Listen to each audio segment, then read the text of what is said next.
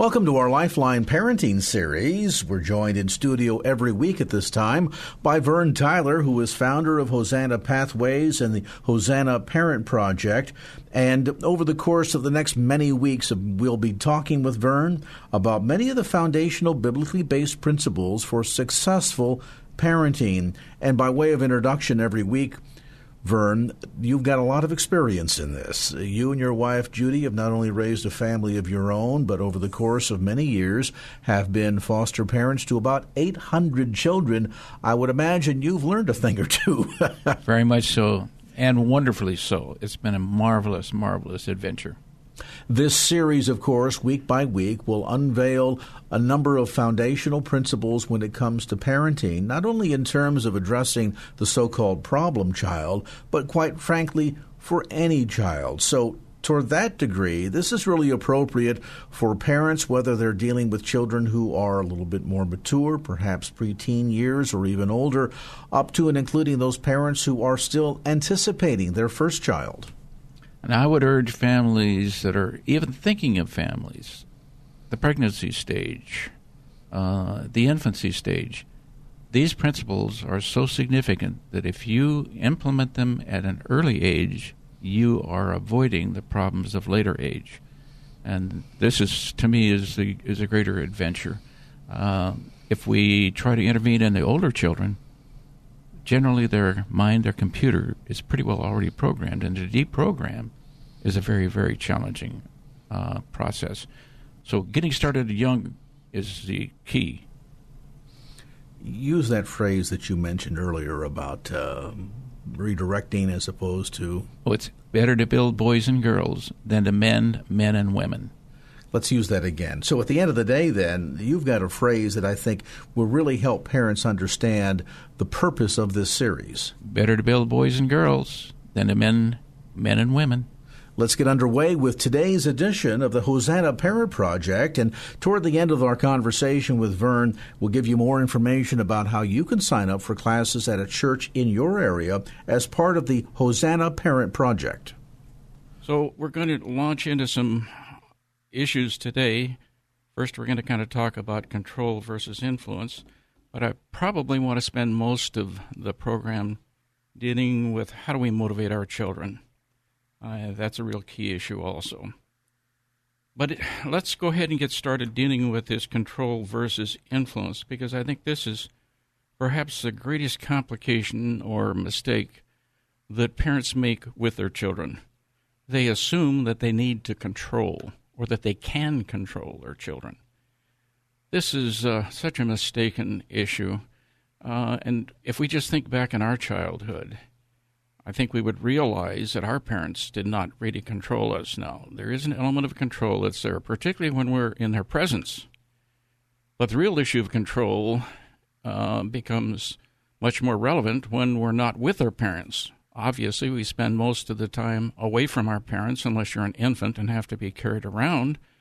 But as we age, the further we grow away from our parents, normally, or typically, maybe I should put it that way, typically, children become less obedient unless they have been trained appropriately in their younger years. So this is an extremely, extremely important issue. And if you can't come to grips with this issue, you're probably going to have complications in any area you're trying to deal with your child in. So it's very, very, very important to understand this issue. This is human nature. That's our purpose as parents even, is to grow our children into independent individuals. But we have to have some measure of responsibility from our children. Again, it isn't the issue of control, it's the issue of influence. Now, if we look at our relationship with God, we realize that God gave us free choice, and I'm so thankful for that. We don't live in a world of cookie-cutter human beings. We live in a world where God has given us choice, and He's given us our word, or His word, the Bible, to influence, to give us the roadmap. We can read that roadmap, and we can choose to reject it if we want. Now, that doesn't mean we avoid the consequences. Obviously, we do. But I think if we were honest with ourselves and look at our culture today, we would have to say, we're drifting. We're getting further and further away from a sensitive culture, a culture that is responsive and responsible to good human relations, let alone good spiritual relations.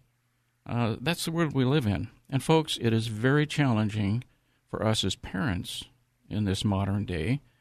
And there are many reasons for that, but probably the most obvious one is that the media, the availability of information is now so readily available, and we can't control all of that. And that has a huge, huge influence on our children. But we need to be thankful that God has given us the free will, but we need to understand that free will is going to be exercised by our children against us as parents also, and grandparents. When I talk about parents, I'm talking about grandparents too. I think that's another issue in today's modern culture that is extremely tragic, is that grandparents assume that they don't have any role or have a very limited role with regard to their children, let alone their grandchildren. And I think this is, again, a huge mistake. I take great pride, and I'm very active, both in my children's life, my grandchildren, and now I'm looking forward to my great-grandchildren. So please understand how important these issues really are. And as we exercise our free will against our God, our children are going to exercise their free will against us. So the real issue becomes, how can we create an environment where our children will appreciate our input, appreciate who we are, appreciate our values? Now this becomes a very, very significant issue if you have in your family, and most of us do, what we would call a strong-willed child, a child that is rather more independent, argumentative, wanting to do it their way. They don't want to listen to instruction. They don't want to listen to information. They're going to learn their own way. These kids are not going to respond to what I'm going to refer to as a traditional parenting environment. You have to find ways to reach these kids that will motivate them to want to listen to you and to respect what you have to say. This is going to be an ongoing battle. We never win that battle, again, because of our free will. But when we have strong-willed children, generally we're going to find an environment, a home environment, a family environment that is rather stressful. The relationships are going to probably be a little more strained and more challenging. The issue of power struggles in the home generally going to be very, very high. Power struggles not just with the parents, but even among your children, because this strong-willed child is very set in their ways. They think that they know it all, and they're going to live their life accordingly. So we need to recognize that even with a compliant child, their nature is to want to kind of experiment, not necessarily listen. And as they get into the teen years, as they approach adulthood, we tend to find that even our compliant children are going to become more independent and less receptive, if you will, to our instruction, our interventions, our values. But again, if we've done a good job, whether it's a compliant child or a strong-willed child, if we've done a good job in the younger years, you're going to significantly reduce the stress and the issues you're going to have to deal with in the older years. As a counselor and as a person who teaches parenting skills using the Parent Project model, I see the error of families that did not recognize this significant issue, and so they're coming to me and coming to my classes when their children are at 16, 17, 18, 19, and even beyond that. I've had many people in my class, they've got young adults, 20, 21, 22, 25 years old, still living at home, and the child or the young adult at this point still not wanting to comply and be part of a family. They want to be very independent.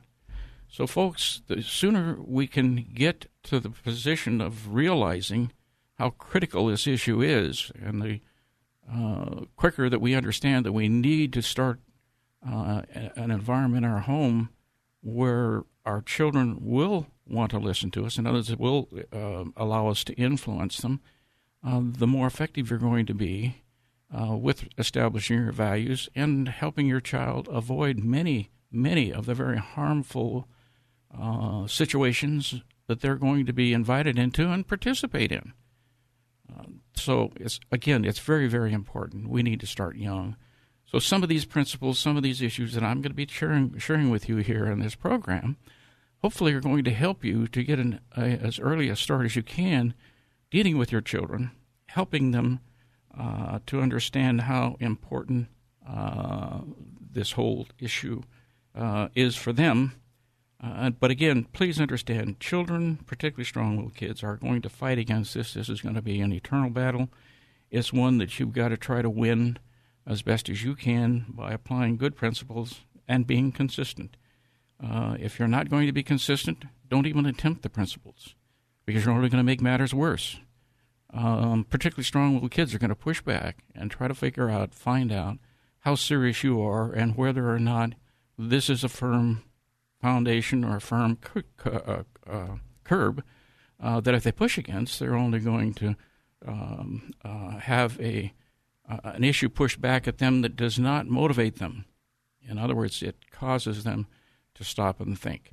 Let's take a break. We'll be back shortly. Welcome back to the Purpose-Driven Parenting Program. Your host, Vern Tyler, here.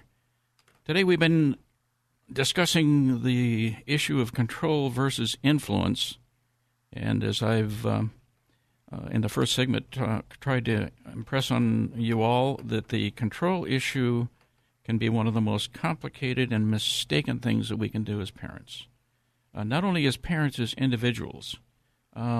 If we're going to be a control freak or a person that feels that we've got to control, we're going to probably find that these behaviors are illustrated in our life, in our relationships, period, with our spouse, with our peers, with our fellow working mates, whatever the case, whatever the environment might be. Oftentimes I think we feel that in order to be successful, we need to be control-oriented. And I think, again, this is a fallacy. I hope in the first segment I put that to sleep with everybody. But this is a tough one. And when I do parenting classes, this is probably one of the most difficult things that I find parents to accept. Probably the only thing that's greater for them to accept with regard to the control issue is the issue that they must change first. Folks, if we want our kids to change, we have to be doing it right, which usually means we kind of go along with a cultural standard, the social standard, whatever the case might be, and that will lead to the control kinds of issues. No, we need to be loving, tender, sensitive, and we need to demonstrate that in all areas of our life and all of the relationships. So please remember, we don't control people, but as we get into this, we're going to find we do control things. And that, when we get down to motivating our children, is going to be a very, very, very critical and important segment that we need to understand, work on, and integrate into our families. Let's just touch base a little bit about this influencing issue, because I think most of us parents assume that we have very little influence on our children today. And it is a challenge because particularly the social media that's out there. That's very alluring to our children, and they tend to assemble themselves in peer groups that evolve around the media issue. This all tends to challenge us even more as parents. But statistically, let's just take a look at this issue, because I think we misunderstand how critical this issue is for us as parents and grandparents. Again, when I talk about parents, I'm talking about grandparents too, folks. Step up to the plate, grandparents. You're very desperately needed in today's culture. But let's just talk a little bit about this influence issue. we probably do not understand the importance of this role model. Again, scientifically or statistically, if we were to look into this, we'd find that in the ages of 12 to 25, roughly 50% of the child's values are taken from their parents. Now, those values aren't just what you say, but it's how we behave in the family. In fact, the way we behave in the family is going to have a far greater impact on our children than what we say. Children, I think, oftentimes can dismiss what we say because we don't follow through. We're inconsistent. Kids pick up on that. They realize whether we're going to be consistent, whether we're going to enforce the rule, whether our expectations are real, or whether it's just a hope. And if it's just a hope, there's no boundary there. There's no guardrail for the kid to bounce against and say, whoa, this is going beyond what is permissive or permitted and what's appropriate. So our children are very confused oftentimes, not just because of our culture where they're getting mixed messages, but because of the way that we're conducting our home. Our home is very inconsistent, and we don't follow through. What we say is going to happen or what we expect of our children, we don't follow through on. This is very destructive.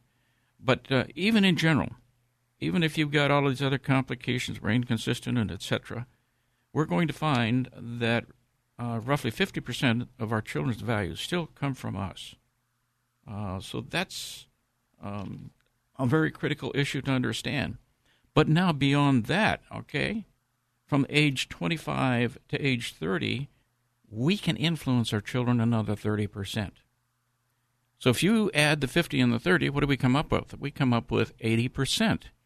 That means that when our children or grandchildren become adults, let's say at age 30, by this time they've passed through all of these changes and they've now understood some of the issues of life, we will have had an 80% influence in their life.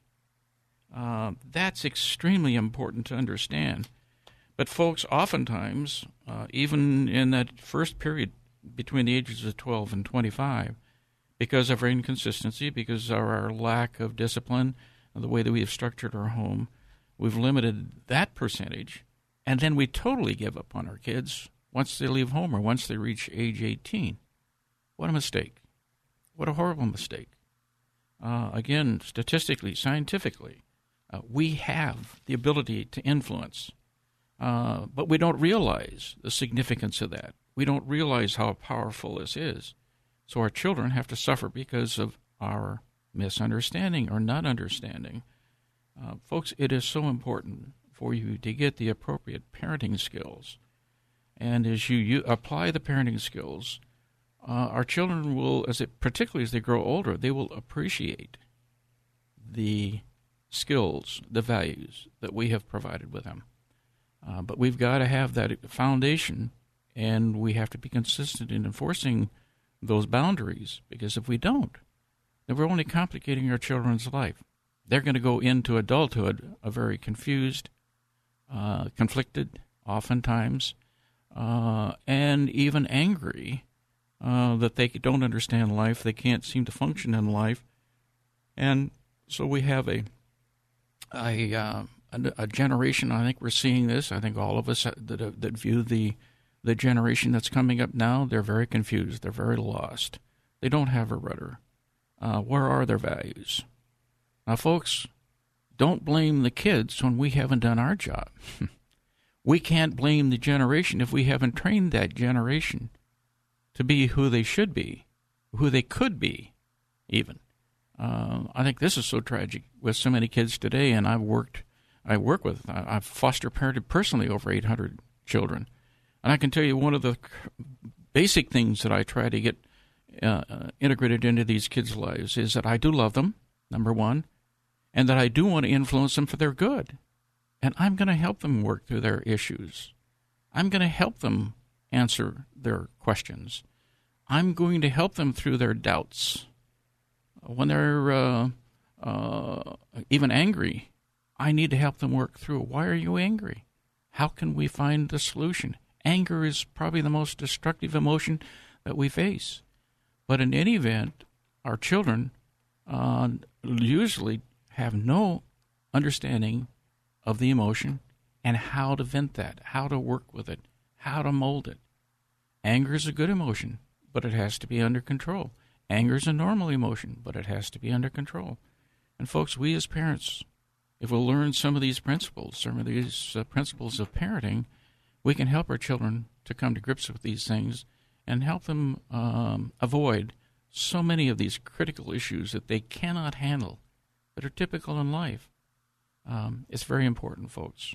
Please understand what the power is that we have to influence our children and the necessity, not just that we have the power, but it is so absolutely critical and necessary that we work through this so that our children do or are able to handle these issues in natural, normal life in a way that will be beneficial and helpful in their future.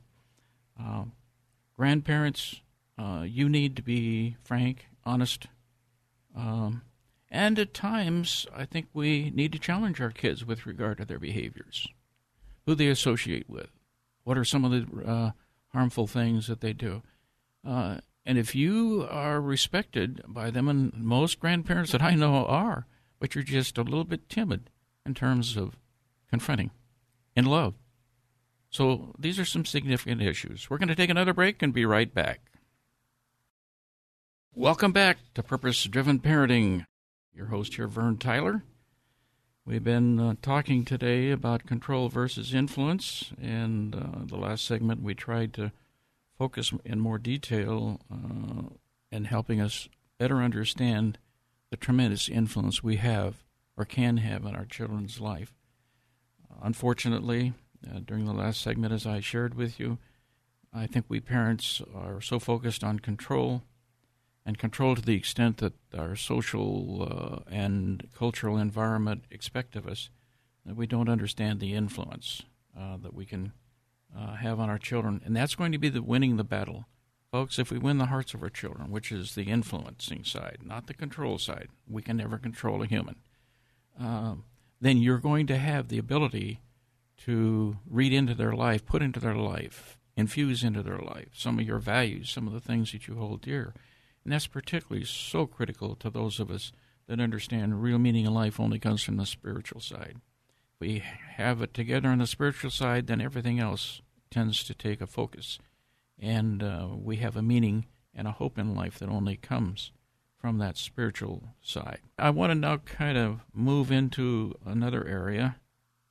This is the area of motivating our children. I think that this is another battle that we as parents and grandparents tend to do incorrectly. We tend to try to motivate with the wrong things. We tend to use things of the secular world, gifts, money, cars, clothing, electronics. I mean, there are a number of things that we tend to use as objects to motivate our children. Don't think that there are many of us out there that don't feel guilty even about this. I know I tend to feel this way, I think, during Christmas time, because it isn't that I'm trying to buy love or trying to buy affection, trying to influence the children. It is just simply out of the graciousness and the cultural issue that in Christmas time we give gifts.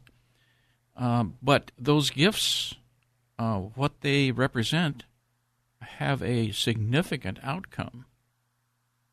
Behavioral outcome for our kids, significant impact on the values. When we give secular gifts, we're going to promote secular values. When we understand the spiritual issue and try to influence our children accordingly, then it's just logic. We're going to have an outcome that should be more spiritually oriented than secular. So we need to think of what it is, how it is that we motivate our children. Obviously, the way that we motivate somebody is to try to meet their desire, try to meet what makes them feel good. And this is important, folks. It's very important. Every time I make a decision or have to met out a consequence because of inappropriate behavior, I always have in the back of my mind, if I am not going to handle this, or if I don't handle this in a way that helps my child to walk away not feeling even ashamed. I don't even want them to feel ashamed. I want them to realize that they have done something that was not appropriate. I'm not going to hold this against them. I'm not going to keep a scorecard. But what I saw happen did not make me feel happy and is something that I sense is not going to be appropriate in their future. And if I don't address it, then they're going to be hurting. So I'm going to present it in that way. I want my children to feel good. I want my spouse to feel good when I have to confront them on an issue. I want them, when they have to confront me, to be able to walk away saying, I've learned something from this, and I don't feel that I've been degraded, put down, mocked, humiliated. No. So our children should feel good whenever whatever the circumstance, when we're around our children. Even when we, I don't like the word punishment, but when we have to chastise or when we have to correct our children, they should be able to walk away from that saying, this was done sensitively, and I appreciate my mother and father who have lovingly and sensitively approached me. This is so critical for kids. If not, we're going to have angry kids. Again, I do a lot of counseling, and I see angry kids. There are very few kids whom I counsel that it isn't obvious that they're angry. Why are they angry? They're angry at their parents. They're angry at their peers. They're angry at their situation because nothing is being in their world has any sensitivity to their human nature that they long to be loved, be part of something. So it's important, folks, for us folks to realize that we've got to motivate our children. Now, in the motivating process, again, we're going to try to use things, not people. We're going to control things, and we're going to control things that make them feel good, all right? Because we want them to feel good, particularly for younger children, you can't take their things away for long periods of time. That's a death sentence. That will make them angry. That will frustrate them. I shared a little bit earlier. I don't like to use the term punishment because that's a negative term. Folks, when I have to confront my child, I don't want them to sense that they're being punished. I want them to sense that I love them enough that I will confront them to help them avoid something that I feel is not going to help them in the future. In other words, it's not going to be an enjoyable thing by a third party or somebody else having to approach this issue with you. And if you don't get control of these kinds of things like divorce, going to jail, unpleasant things are going to happen in your life. I want to try to help you avoid that. So this is, again, is one of those very important things, folks, is be careful how we approach. When we have to render a consequence because of behavior to our children, don't make it punitive. You make it punitive, it's going to be negative. You make it punitive, they're going to be angry. They're not going to accept it. If you're going to be punitive, they're probably going to react to you in that same manner. Respect begets respect. Disrespect begets disrespect. Punishment is a form of disrespect. If you punish your child, they're going to be thinking of ways to punish you too. And folks, we see this in our house on a very consistent basis. We give a long-term consequence to our kids, and we as a family suffer as much as the child does. In fact, the child, that's intentional on the part of the child. Oh, you're going to make me suffer? I'm going to make you suffer too. That's human nature, folks. So you want to get that edge, that punitive edge out of how you react to your children. You've got to. If you don't, they are going to react just by their human nature. They are going to react in a similar manner that you have reacted or responded to them by meting out punishment. So please remember that, again, we want to motivate our kids to positive behaviors, to good behaviors, not negative behaviors, not an environment of negativity. So we got to be very careful how we approach our children. Now, in motivating our kids, again, we are going to try to do things that are going to make them feel good, provide them with objects, or even take away those objects, but we're going to do it in a short period of time. I oftentimes use the term, I want your attention. In other words, I'm not here to punish you, but I've got to get your attention. Now, sometimes I need their attention 3, 4, 5, 6 times, depending. The smaller the kid, probably the more times that they'll go back and do the same offense. But if I, in a short-term way, keep getting their attention, pretty soon they're going to realize, this is counterproductive. Even a kid understands that, a young child. If I want my teddy bear, which I dearly love, then I have got to listen to mom or dad. Something so simple as a teddy bear to a 2-year-old can be very, very effective. But now if I take that teddy bear away from that kid for a whole day, a little 2-year-old, folks, that's not going to help matters any. I want that little kid, maybe just 30 seconds, I got to say, I'm going to take Teddy and put him up here on the refrigerator until you put your toys away. That is an effective way, and I'm not punishing the child. I'm getting their attention.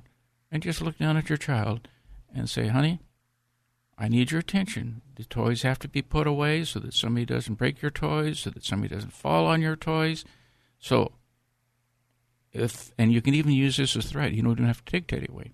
Do we need to put Teddy on top of the refrigerator? Usually you're going to see the 2-year-old kid say, no, Mommy. No, Daddy. I'll put my toys away. So they go over, they put their toys away, and you have eliminated a significant battle, and your child appreciates and understands that you're not there to punish them. Okay, let's take another break. Welcome back to Purpose-Driven Parenting, and this is your host, Vern Tyler.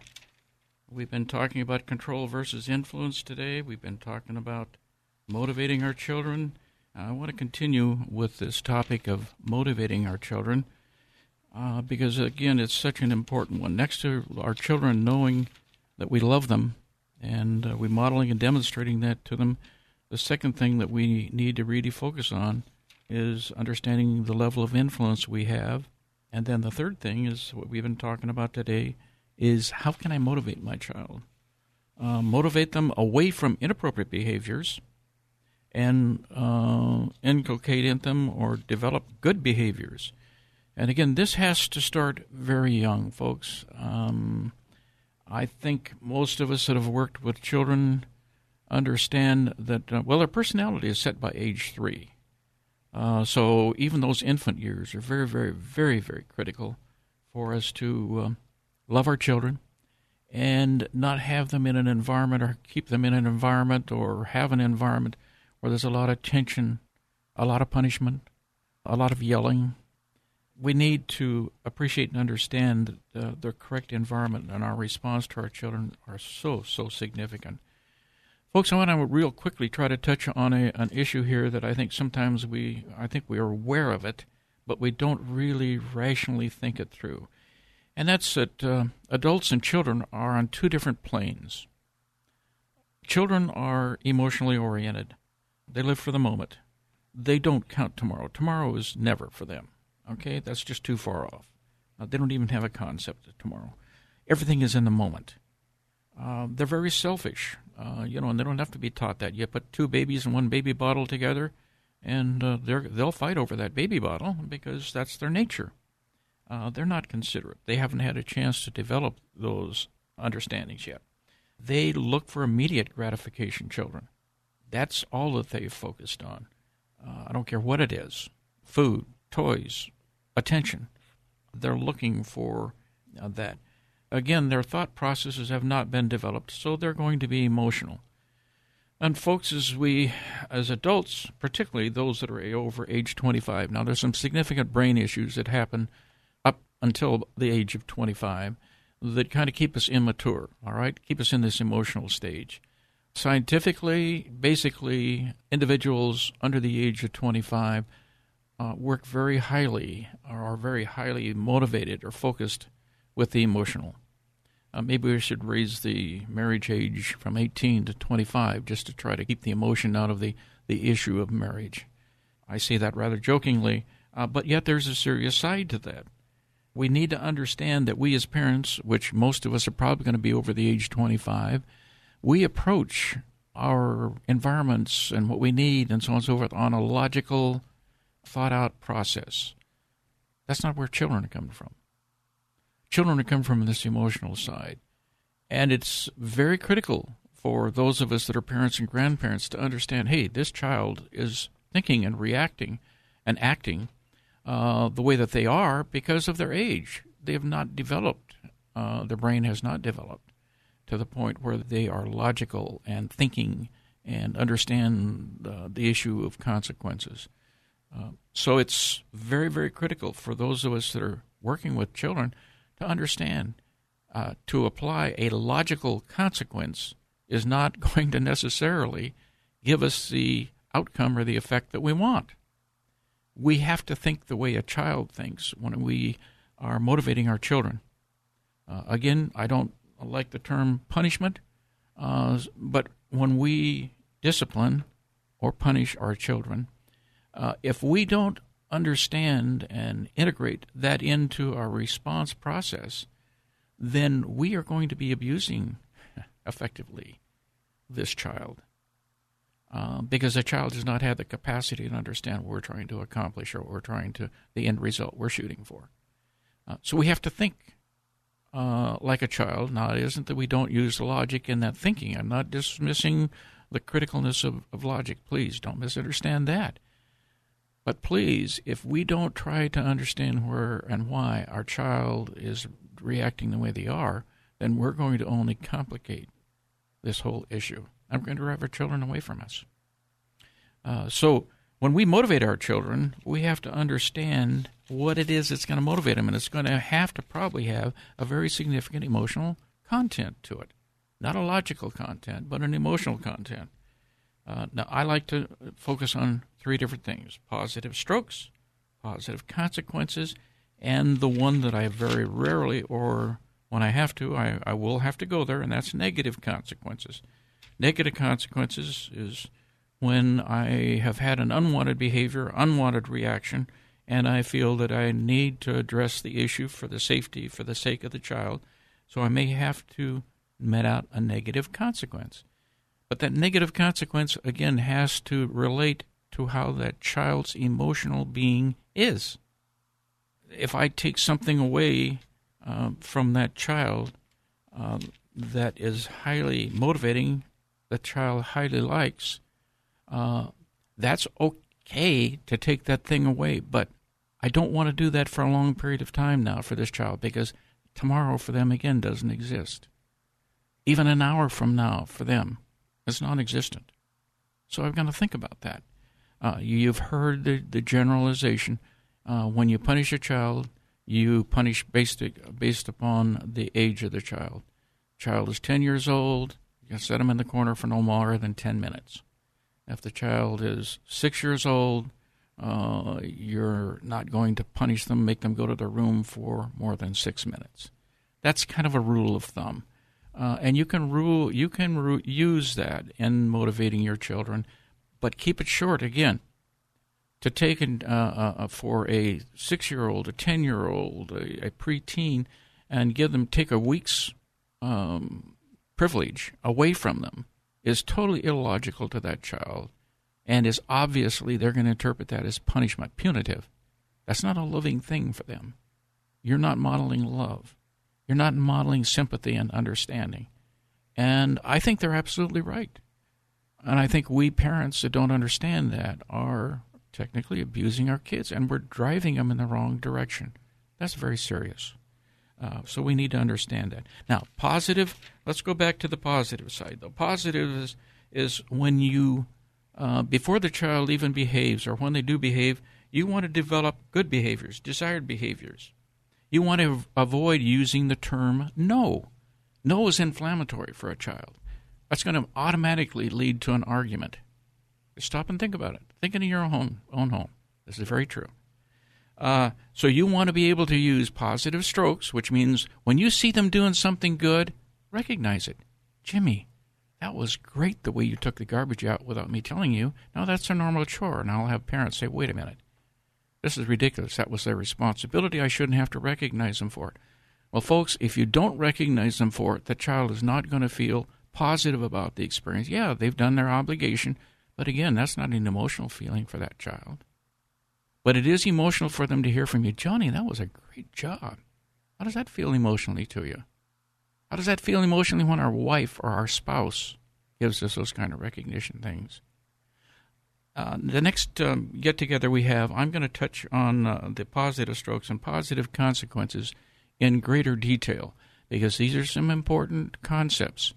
And if you can learn to integrate these into your family, you will create good behaviors and not have to use negative consequences to try to get rid of the bad behaviors.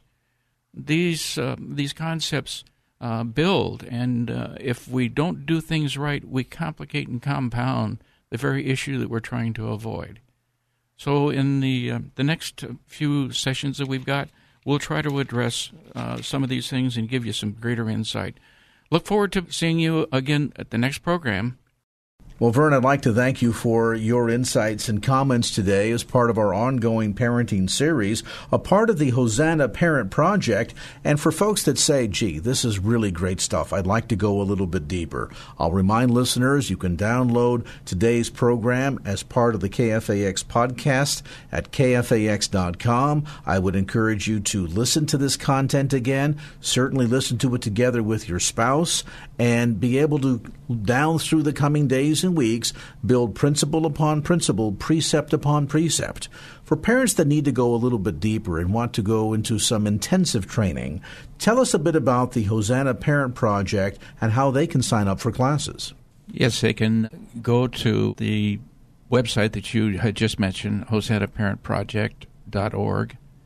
They also can go to the national website, which is www.parentproject.com, and all of the opportunities are listed on that website. However, I am the only one in the United States that's using the Parent Project spiritually based curriculum. Everybody else is secular. So those that want the spiritual emphasis need to come to my series, and then that way they'll be able to get that influence. You have multiple week seminars taking place at churches throughout the Bay Area. And what if somebody listening says, we need this in our church? Is it available? It is. Go to the same website. Give me some information. I'll contact the pastor, and we'll see if we can't arrange it based on the ability to use the church. And again, information available on the series at hosannaparentproject.org. A number of tools and resources available at that website as well. hosannaparentproject.org. That's hosannaparentproject.org. Opinions expressed in the preceding program do not necessarily represent the views of the ownership, staff, or management of KFAX. Copyright Salem Media Group, all rights reserved.